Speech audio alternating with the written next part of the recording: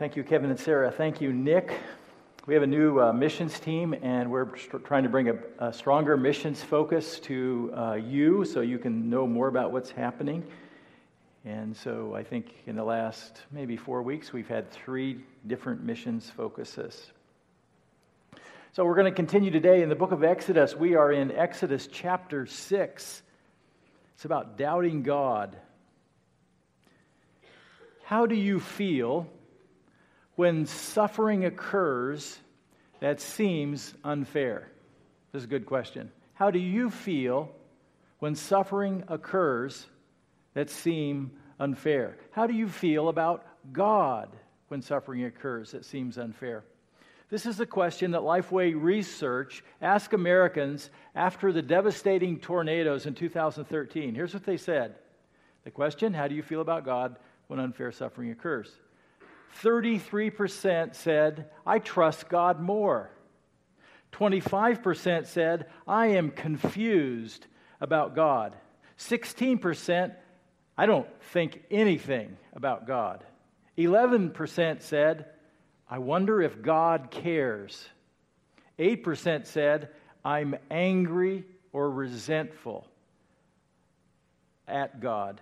And then 7% said, I doubt that God exists. What about you? What do you think when suffering occurs? What do you think about God when suffering occurs that seems unfair? You trust God more? Are you confused about God? Do you wonder if God cares? Are you angry at God? Or you even wonder if He exists? If Lifeway Research could have asked those questions to the Hebrew slaves after Pharaoh said to them, you are lazy, and then forced them to make bricks without straw, and then said, how do you feel about God now? I think some of them would have said, well, I'm a little confused about God. Some of them would have said, I wonder if God even cares. It doesn't seem like He does. And a lot of them would have said, I am just plain angry at God. This doesn't make sense. In Exodus 5, God's people faced a rough stretch in their lives. God promised to deliver them, but it did not lead to immediate results. Instead of getting better, their lives became much worse, much more difficult. They were slaves. They had severe slave masters. Their burden seemed unbearable. They were beaten by their taskmasters for not making their daily quota. Moses went to Pharaoh and he said, let my people go. But Moses seems to have made it worse, not better. And by the way, Moses did what God asked him to do. Now the people are losing hope. They're not sure if God will deliver them. In fact, they don't believe that God will deliver them. So, to remind us a little bit, let's see a map here and get a little context, because everybody has to see the map and kind of, what's going on and where they've been. So, just go up for a second to Jerusalem. Jerusalem really didn't exist back then. It had a different name, and Canaanites lived there. Gentiles lived there, not Jewish people. And so it wasn't even the name, but Jerusalem is a place we often know at least where it is on the map. So up there is the country where Abraham and Isaac and Jacob dwelt. And then because of a famine, God used Joseph to get them over to Goshen and Lower Egypt. To us it looks like Upper Egypt, but it's actually Lower Egypt. And you can see Goshen. That's where Joseph took his people. There were 70 at the end of the book of Genesis. And then you see the 2 cities there, Ramesses and Pithom. And they were store cities. And God made the Israelites first, He employed them as His servants without pay, and then He made them slaves. And he forced them to build cities for Him. Now, Moses was born there and raised there, but he got raised in Pharaoh's household for 40 years. And then he got involved, and he ended up killing an Egyptian, kind of doing things in his own strength. And he escaped clear down to Midian on the lower right, in a desert area, and he became a shepherd for 40 years. And while he was out with his sheep, he got clear over to Mount Horeb or Mount Sinai, same mountain, same place. And this is where he had an encounter with God at the burning bush. God revealed himself to him, and he told Moses, "Got a job for you. I want you to go back. I've heard the cries of my people. I want you to tell Pharaoh to let my people go." So Moses got a great commission. He went back to Midian, and then he ends up where God tells him to go back to Egypt because the Pharaoh who was concerned about him was dead. A new Pharaoh had arisen, and so Moses was going to go back and talk to Pharaoh. Remember, he did. He had the snake, the staff he threw on the ground turned to a snake, and he picked it back up, and then he had this is what he was supposed to do before the elders so that they would believe these miraculous signs. And he put his hand in his cloak, and it became leprous, and he pulled it out, and it got healed. And then he had water from the Nile that turned to blood when they poured it on the ground. 3 miraculous signs to show that this was God's messenger. Pay attention to God's message. So things are going pretty well, and then Moses does what God says, and things get really worse. That's where we left it off last time. Pharaoh said, "Okay, now you have to make bricks. You have to make them without straw. We're not going to help you. You've got to go do it yourself. You've got to disperse your own people, and you've got to make..." And so it's almost like doubling the work. So now we come to chapter 6, verse 1. We ended with chapter 6, verse 1 last time, because it was like the only good news in the whole story last week. We're going to start with verse 1 to connect it with the passage that follows. Verses 1 through 12, God's plan unfolds. Now, here's the big picture in verse 1 where we left off last week. "Then the Lord said to Moses, 'Now you will see what I will do.'" And please, underline that. I will. This is what God is going to do. "I will do to Pharaoh because of my mighty hand. He will let them go because of my mighty hand. He will drive them out of his country." So this is God's plan. By the way, this is the same thing God told Moses at Mount Horeb at the burning bush. This is reiterated in chapter 4 and then in chapter 5. It's the same message. Nothing new here. The plan has not changed. There was no setback when Pharaoh doubled the workload. When Pharaoh said, "Make bricks without straw," you get your own straw. God states that he will deliver them. It will be with his mighty hand. That means there's going to be a great, powerful display of who he is and what he can do. It will be unmistakable power from God. Verses 2 through 5, the reminder of God's covenant promises. Look at verse 2. God also said to Moses, "I am the Lord." Did you forget? I am the Lord. By the way, that's how God revealed himself in Exodus chapter 3 at the burning bush. I am who I am. I am self-existent. I do not rely on anyone. I am the Creator God. I am. Verse 3, "I appeared to Abraham, to Isaac, and to Jacob as God Almighty." El Shaddai is the word. God Almighty. From age to age, still the same, to quote Amy Grant. A little dated there, but it was a good song. El Shaddai. This is important because we forget. We just read the scripture and God of Abraham, Isaac, and Jacob. Oh, okay, I get it. But in Egypt, they believed in many gods. They had all kinds of spiritual experiences that, likely were demonic. Various demons behind gods of Egypt where there was supernatural power.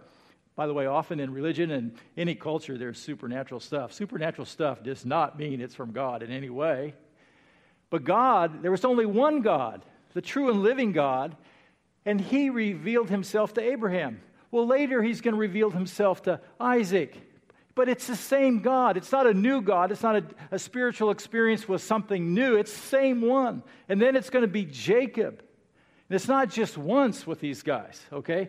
This is important. Same God, just still And God made some promises that are really important. Verse 3, I appeared to Abraham, Isaac, Jacob, but my name's the Lord, I did not make myself fully known to them. Now, I told them my name. They knew my name, but now they're going to really see who I am. My name is going to be exposed. My power is going to be displayed. Who I am is going to be revealed more than ever before. Verse 4, I also established my covenant to give them the land of Canaan where they resided as foreigners. Now, he's referring back to the Abrahamic covenant. This is important. I'm going to take a little aside here, and some of you are going to get impatient with this. This is really important to the Bible, to all of the Bible, okay? And for some, it may give you some insight into the whole big picture of Scripture. This is not, the Abrahamic covenant is not the Old Covenant. The Old Covenant hasn't happened yet. The Old Covenant is the relationship God will establish with His people through Moses, and we will call it the law. If you come to the New Testament and you read the Apostle Paul, you hear about the law and the promises. The promises go back to Abraham. The law goes back to Moses. So this predates Moses by several hundred years, this promise. Verse 5, moreover, I have heard the groaning of the Israelites, whom the Egyptians are enslaving. I have remembered my covenant. Now, it's not like God forgot His covenant, but what God is saying is, now in my plan, I am bringing to the front burner this whole issue about the promises. And you are going to see the promises come to pass. Now I begin to work toward that. So let's go back to the original promise. Genesis chapter 12. Abraham, or Abram, is introduced at the end of chapter 11. We know practically nothing about him except he was from the land of the Chaldees. He was from Babylon. That's where he was from. The Lord said to Abram, go from your country, your people, and your father's household to the land I will show you. New piece of geography. I will make you into a great nation, and I will bless you, and I will make your name great, and you will be a blessing. That's like pie in the sky, isn't it? There's going to be a land, you're going to be a blessing, and what I've left out the most important verse, and I'm just going to read it to you. I will bless those who bless you. Whoever curses you, I will curse. Been a lot of people curse the Jewish people throughout history. All the peoples on earth will be blessed through you. All of the peoples on earth will be blessed through you, Abram. This is going to tie all the Bible together. And the Apostle Paul is going to tell us ultimately that it's Jesus is the ultimate descendant of Abram. This is important. And Jesus is going to die on the cross. That's where we come in, and He paid the penalty for our sin. And we now have access to God through Jesus. But that's not the end. There's a whole lot more coming. Because Jesus is going to come back again, and when He does, He's going to fulfill the promises God made to Abram. Okay? Let's keep going. I'm going to jump a few years later past. Genesis 13, 14 through 17. The Lord said to Abram after Lot had departed from him, look around from where you are to the north, the south, to the east, and the west. All the land that you see, I will give you and your offspring. How long? Forever. There is a piece of geography that is promised to Abraham's descendants forever. I think that promise wouldn't have ended yet, right? Verse 16, I will make your offspring. Abraham doesn't even have any children yet. Years later, God has appeared to him. He's getting old. He's older than me, and he doesn't have any children yet. I will make you offspring like the dust of the earth. I think that means a lot, by the way. So that if anyone could count the dust, then your offspring could be counted. Next slide. Go walk through the length and the breadth of the land, for I'm giving it to you. This is a promise. We call this the Abrahamic covenant. We call these the promises of God. They go through all of the Bible from Genesis through Revelation. This is why it's so important. And it makes sense when you see it in light of the life of Moses right now. Okay, years later, time passes. Genesis 17, 1 through 8. Genesis 17. When Abram was 99 years old, he's having to wait, isn't he? 99 years old, the Lord appeared to him and said, I am the God Almighty. Maybe El Shaddai. Walk before me faithfully and be blameless. Then I will make my covenant between me and you and will greatly increase your numbers. By the way, what happened in Goshen? They began to be fruitful and multiply, and their numbers became so great they became a problem to Pharaoh. Okay? Verse 3, Abram fell face down, and God said to him, next slide, as for me, this is my covenant with you. You will be the father of many nations. Abram is the father of the Arabic nations. He's the father of the Muslim nations. He's the father of the Jewish nation. No longer will you be called Abram, but your name will be Abraham. So his name gets changed here by God. For I have made you a father of many nations. I will make you very fruitful. I will make nations of you, and kings will come from you. Read the Old Testament. All the kings of Israel come from Abraham. All the kings of Judah come from Abraham. Next slide. I will establish my covenant as an everlasting covenant. It never went out of style. It's never been hampered. It's still right on course. Between me and you and your descendants after you for generations to come, to be your God and the God of your descendants after you, the whole land of Canaan. This is a piece of real estate, a real piece of geography. It's where the land of Israel is today, but it is much larger than the land that's right there. I will give as an everlasting possession. Everlasting. There's no time limit on this. To you and your descendants after you, and I will be their God. So, why is this so important? Because it's eternal. It has not been fulfilled. It is an eternal covenant that will be fulfilled. It's a covenant that had its major fulfillment in Christ with his life and death and resurrection. And it's an eternal covenant that will have its fulfillment in the book of Revelation. And this is why it makes sense to know your Bible. Because you can trace this all the way through. It's not that complicated. It's just easy to get bogged down in details and just kind of forget the whole picture here. Okay, verses 6 through 8, the message for God's people. Therefore say to the Israelites, I am the Lord. I am who I am. There he is. God's saying, this is who I am. I want you to know. And I want you to know more about me. I want you to see what I'm going to do. Because I want you to trust me. I will be your God. Then you will know that I am the Lord. That's what he wants. God wants his people to know that he is the Lord. God wants us to know him.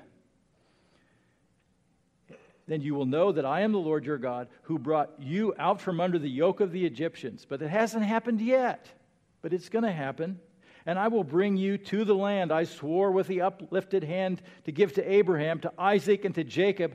And I will give it to you as a possession, signed at the bottom, I am the Lord. And my name depends on this. Okay? This will happen. You just walk into the future and you trust me, count on it. God is going to do this. Verse 9, the doubts of God's people. Moses reported this to the Israelites, but they did not listen to him because of their discouragement and harsh labor. I think we can understand their discouragement. I think we can understand that this harsh labor, that they have slave masters who beat them for not making their quota. Life is getting worse.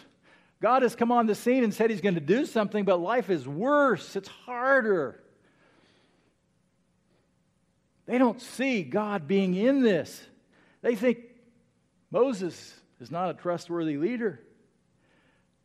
And God's people are what? They're focused on their own circumstances. Yes, this is an extremely difficult period in their lives.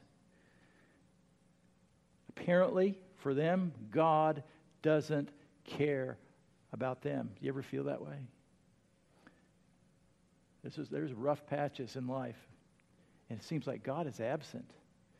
It's exactly where they are, and it seems like He's been absent for a really long time. They are discouraged. Life is just overwhelming. They don't know if they will survive another day. Maybe some of them didn't. And it seems like Moses doesn't really understand reality. There's not much hope in him. And, where is God when we need Him? By the way, I need God now. I don't need Him later. I need Him now. I might be dead later. The point is, God's people do not believe God's word. God has spoken. God has promised. God says, I will do this. And they doubt that God is going to do this. They do not like the way God is handling their lives. It is not good enough for them. Okay, verses 10 and 11, the restatement of God's plan.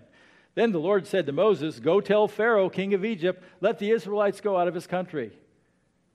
Same plan, same message, no change. God is not thwarted by the doubts of His people. By the way, these promises aren't based on performance of His people. Now, His people can be blessed because of obedience. But God's plan is not about whether His people follow. God is going to work it and orchestrate His plan. God proceeds with His plan. And He didn't ask for anybody to sign off. There was no vote here about what God was going to do. Verse 12, the doubts of God's leader. But Moses said to the Lord, if the Israelites will not listen to me, why would Pharaoh listen to me since I speak with faltering lips? Lord, I went to them, I did what you said, and they didn't believe me. I can't do it. Lord, I'm not a good speaker. Did God ask Moses to speak better?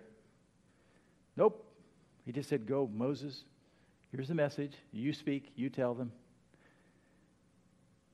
But Lord, it's so hard, and they don't believe me, and you should have seen how they looked at me, and they laughed at me, and they're not interested. Doesn't change God's perspective. Moses thinks God is short-sighted. Moses thinks God has underestimated the situation. Moses doesn't think God knows him very well. Okay, we're going to go to verses 13 through 26. Now we're going to take an aside, God's record keeping for His people, and we're just going to do a quick summary here of this record keeping. Record keeping is important. Chapter 6, verse 13, this is a summary tag. Now the Lord spoke to Moses and Aaron about the Israelites and the Pharaoh king of Egypt, and He commanded them to bring the Israelites out of Egypt. We already know that. But what He's going to do now, He wants to identify just who Moses and Aaron are, and He's going to talk about some of the family lineage and how they're connected back to Abraham, how these two, Moses and Aaron, are really biologically connected back to Abraham. Verses 14 through 25, the family relatives. Here's what you need to know. Jacob had 12 sons. 3 of them get mentioned here, Reuben, Simeon, and Levi. We're going to go across. These are the oldest sons. We're going to forget the other sons. We're not going to mention the 9 sons. We get to Levi, Reuben, Simeon, Levi. We're going to go down Levi's family now and connect Levi to Moses and Aaron. So that's exactly what he does all the way down through verse 25. And one of the important things here is Aaron will become the first high priest of Israel. And through this family of Levi will come the Levitical priesthood. And there's a connection all the way back to Abraham, and we can show that. And this Moses and Aaron came through the tribe of Levi. And when you get to verse 25, you get down to Phinehas, and Phinehas was like a real person during the life of Moses who became a high priest, and he was a godly leader. So it's like making that connection for us. Verse 26 and 27, it was this Aaron and Moses to whom the Lord said, bring the Israelites out of Egypt. They were the ones who spoke to Pharaoh. This is the same Moses and Aaron. So just to be sure for the reader, for all of posterity, this is who they are. Okay, you got that? Let's go on to number 3. God remembers God's reminder to God's leader. Verses 28 through 30. God's leader still has doubts. Look at 28. Now, when the Lord spoke to Moses in Egypt, he said to him, I am the Lord. Are you getting that message? God's starting by, okay, do you remember who I am? Just to remind you, I am the Lord. I am Yahweh. I am who I am. I am the self-existent one. I am the Creator God. I depend on no one else. So, okay, Moses, here it is, verse 29. He said to him, I am the Lord. Tell Pharaoh, king of Egypt, everything I tell you. But Moses said to the Lord, it's my faltering lips, God. Since I speak with faltering lips, why would Pharaoh listen to me? God, I don't think I can do this. So, how patient is God? And by the way, Moses is one of the greatest leaders of all time, one of the greatest heroes of the Jewish faith. He's one of the most quoted people in the New Testament. And his feet are just like yours and mine, aren't they? He's got clay feet. He worries about stuff just like we do. He feels inadequate. How can God use him? You know, if you were writing this, wouldn't you want to make yourself look a little better? But he's telling it just the way it is. God did not ask Moses to be a good speaker. Moses was focusing on himself. He was focusing on him being inadequate. We know he's inadequate. God knows he's inadequate. Being inadequate's not the problem. God said to Moses, I will. God said 7 times to Moses, Moses, I will do these things. Moses, I'm not asking you to do these things. I will do these things. God still affirms his leader, verses 1 through 5. Then the Lord said to Moses, see, I've made you like God to the Pharaoh, and your brother Aaron will be your prophet. And this was introduced last week. It's a little bit odd for us. What do you mean Moses is going to be like God? Well, the idea is God is going to place Moses in authority over Pharaoh. Pharaoh is the most powerful human on the face of the earth during this day, most powerful world leader of his day. And actually, God is going to put Moses over him. Not that Moses is going to be a god, but he's going to have an authority over him. And so God's saying to Moses, forget about your own inadequacies. It's not about you, Moses. It's about what I'm going to do. Aaron is going to be the spokesperson. You tell Aaron what to say. Moses, I just need you to follow through. Verse 2, you are to say everything I command you. Your brother Aaron is to tell Pharaoh, let the Israelites go out of this country. Just tell Pharaoh the same message. You don't have to convince him. You don't have to reason with him. You just need to speak for me. Verse 3, but I, this is God, I will harden Pharaoh's heart. And though I multiply my signs and wonders in Egypt, because this power displayed is going to come. We're going to see that in the pages ahead.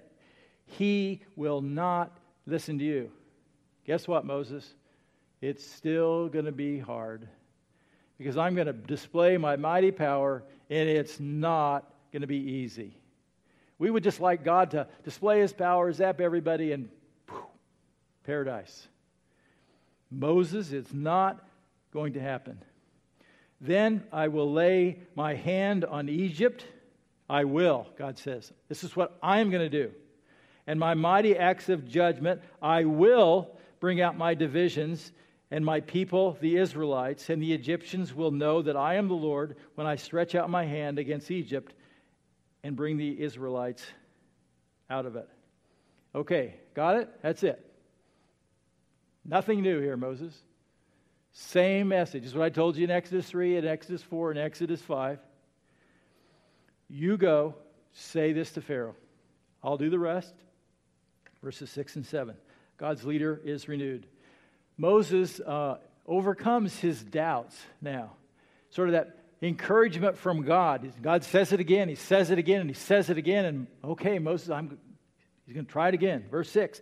Moses and Aaron did just as the Lord commanded them. Finally, Moses did it. Just as the Lord commanded. You know what? This is all God wanted for Moses. Just to go and to speak. Just to do what he said. Verse 7. Moses was 80 years old, and Aaron was 83 when they spoke to Pharaoh. These are just old geezers. You know, humanly, they were just men who were doing what God said, and they weren't powerful leaders. They were just the guys that were appointed by God to do what he said, and they follow through. I think that's all God wants us to do, is to follow through. Some lessons. We have some lessons here. Sometimes God's people have to hear things over and over before they hear and believe. Would you agree with that? Sometimes we just have to hear the message over and over and over. And that's exactly what happened to Moses. Moses heard God's plan over and over. God's people heard God's plan over and over. God says, I'm going to deliver you from slavery. They just don't think it's going to happen. They like the idea, but their circumstances got worse. You know, it was all about their circumstances. And so they doubted God. How about you? Do you trust the promises of God? You know, God said, I will never leave you nor forsake you. Do you believe that? He will never leave you. He will never forsake you. God says he will answer your prayer. Do you believe that? Are you okay when God answers your prayer? Yes or no, or wait? God says when you pray, he will give you a peace that surpasses all understanding. Do you believe that? Or would you just rather be anxious and say, it's probably not true, God? God says he will forgive you. Do you believe that? Is there anything in your life that you don't think God could forgive you for? God says he will forgive you through Jesus. Jesus paid for it all. Everything you've done. God says, if you place your faith in Jesus, you will be in heaven for eternity. You believe that? You trust? That's a promise of God. Secondly, second lesson, you have a choice. You can be shaped by your circumstances, or you can be shaped by God. Let your circumstances mold you, or let God mold you as you go through those circumstances. It's easy to be in a very difficult situation. Some of you are right now, and some of you have been. Most of us have been in some pretty difficult situations. And our circumstances can be just overwhelming. It can be health issues, cancer, heart, surgeries. It can be loss of a family member, loss of a baby, loss of a marriage, difficult things with our kids. Circumstances can be hard, but do you want God to shape you, or do you just want to live under the pile of the circumstances? Because life can be harsh, exhausting, and cruel. Romans 8:28 and 29 is a good reminder. I want to be careful not just to throw this verse out there at problems, but think about it. And we know that in all things God works for the good. All things are not good. God has the power to work through every detail of your life and to work good in them for you. Doesn't mean it feels good. It means that He does good in you, for you. All things work for good for those who love Him, who have been called according to His purpose. For those God foreknew, He also predestined to be conformed to the image of His Son. See, that's the goal. God wants to form you to be like His Son, to be like the image of Jesus Christ. And He's going to work in your life to keep shaping you and chiseling away, going through difficult times, using a little sandpaper once in a while, and you're becoming more and more like Jesus. That's the plan.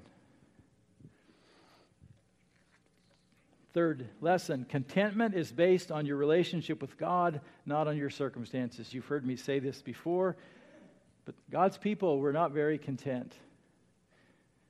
And hey, I can sympathize with how difficult their situation was.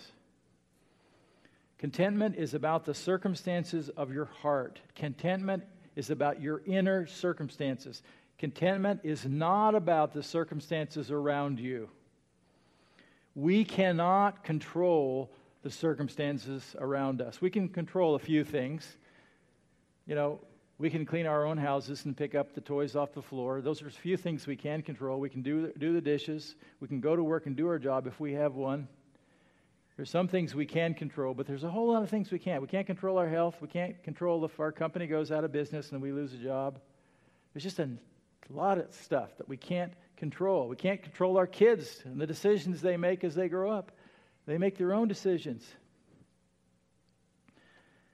We can choose how we deal with our circumstances. Philippians 4:12 and 13. It's a great passage. Paul says, I know what it is to be in need, and I know what it is to have plenty. I've learned the secret of being content. You know, that's not just pie in the sky. This is something he lived with.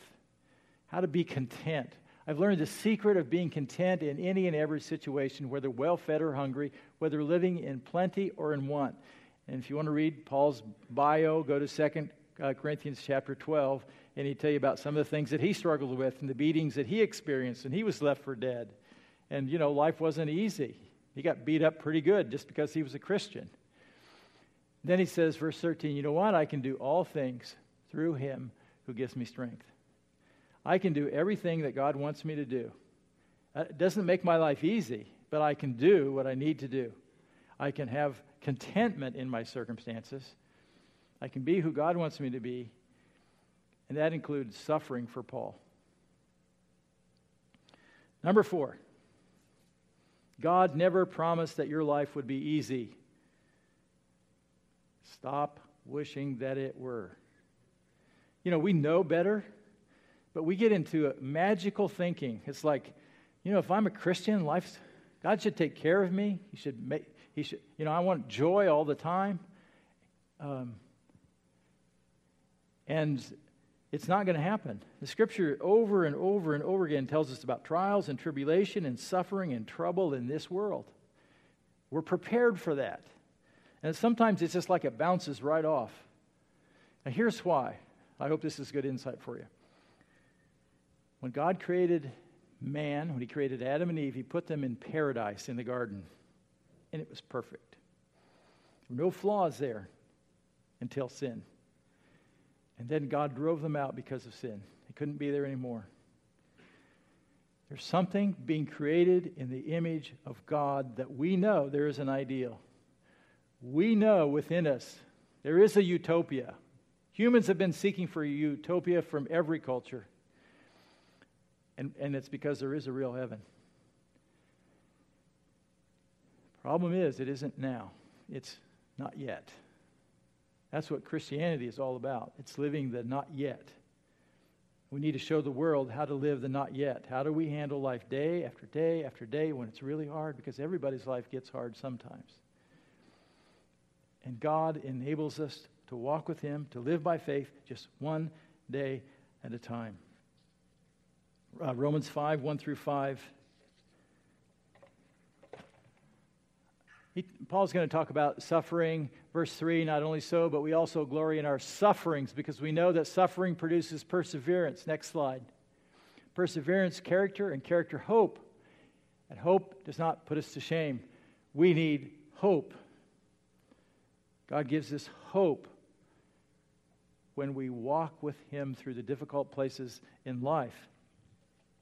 Number 5, God has promised a life when pain and suffering will be removed. God has promised. There is a time coming when pain and suffering will be removed. We will see utopia, which is maybe not a good word. There is a real heaven. Honor God and wait for it. There is a time coming when God is going to remove pain and suffering. It's not yet. It will be. And life right now includes waiting on God. Psalm 27:14. Wait for the Lord. Be strong and take heart and wait for the Lord. It's exactly what God wanted the Hebrews to do. He said, I will. Wait for the Lord. Revelation 21, verses 1 through 4. This is one of the promises. Then I saw a new heaven and a new earth. This is the Apostle John. There's only 22 chapters in the book of Revelation, so we're coming to a close at the book of the Bible. I saw a new heaven and a new earth, for the first heaven and the first earth had passed away, and there was no longer any sea. Verse 2, I saw the holy city, the new Jerusalem. Remember that back on the map where Jerusalem was? There's going to be a new Jerusalem. Where? In the promised land. In the land that God promised to Abraham. And it's going to be really there. That's going to be the center of the world in this new heavens and this new earth. I saw the holy city, the new Jerusalem, coming down out of heaven from God. God's going to come down to earth with this city. It's going to meet, heaven and earth are going to meet, prepared as a bride, beautifully dressed for her husband. Bride, who's that? I believe it's the church, the bride of Christ, and the husband is Jesus. Next slide. And I heard a loud voice from the throne saying, look, God's dwelling place is now among the people, and He will dwell with them. We're going to be in a place, God is going to enable us to be with Him in an eternal situation. They will be His people, and God Himself will be with them and be their God. He will wipe away every tear from their eyes. There will be no more death, or mourning, or crying, or pain, for the old order of things has passed away. This is about the Abrahamic covenant. These are promises that God made to Abraham, that this is how, we didn't know everything. We didn't have the book of Revelation back in Exodus. This is where the history of the world is headed. God is going to fulfill every promise. Lastly, and this is what we're going to go away with, the righteous will live by faith. The righteous will live by faith. This is what God wanted from Moses. This is what God wanted from His people. And this is what He wants from you and me. He just wants us to trust Him. Romans 1:17. For the gospel, this is the Apostle Paul, and he says, for in the gospel the righteousness of God is revealed. A righteousness that is by faith from first to last. First to last, what does that mean? It means you begin your relationship with God by faith. You place your faith in Jesus Christ to save you from the penalty of your sins. He died for you. You receive that truth personally to yourself, and you're saved from the penalty of your sins, and your new life begins with Christ. You're born again. You're a newbie. But life continues day by day, living by faith. And that's why it says, the righteous will live by faith. This is how we're to do it. This is for you and for me. Romans 10:11, Scripture says, anyone who believes in Him will never be put to shame. God is going to be looking for people who will trust Him in the good times, who will trust Him in the difficult times, in the hard times. So let me go back to that question. How do you feel about God when suffering seems unfair?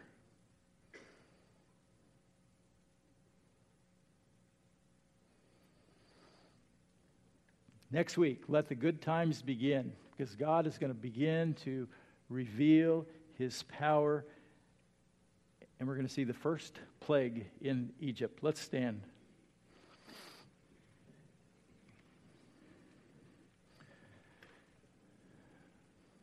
Father, we want to thank You for the Scriptures.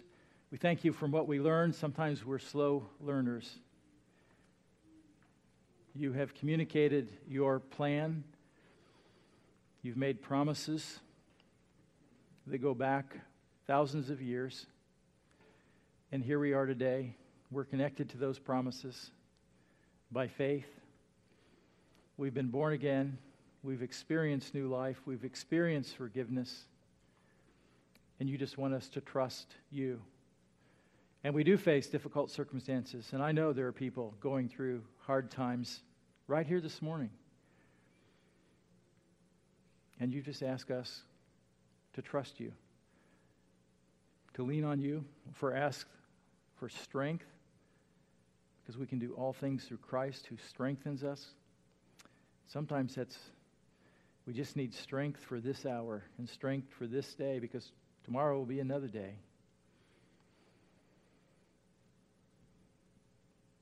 Thank you, God, that you've told us the end from the beginning, and we see how we fit. Give us the courage to trust you. Give us the insight to trust you. Give us the boldness to follow you. Help us. In our unbelief, help us to trust you. For Jesus' sake, I pray. Amen.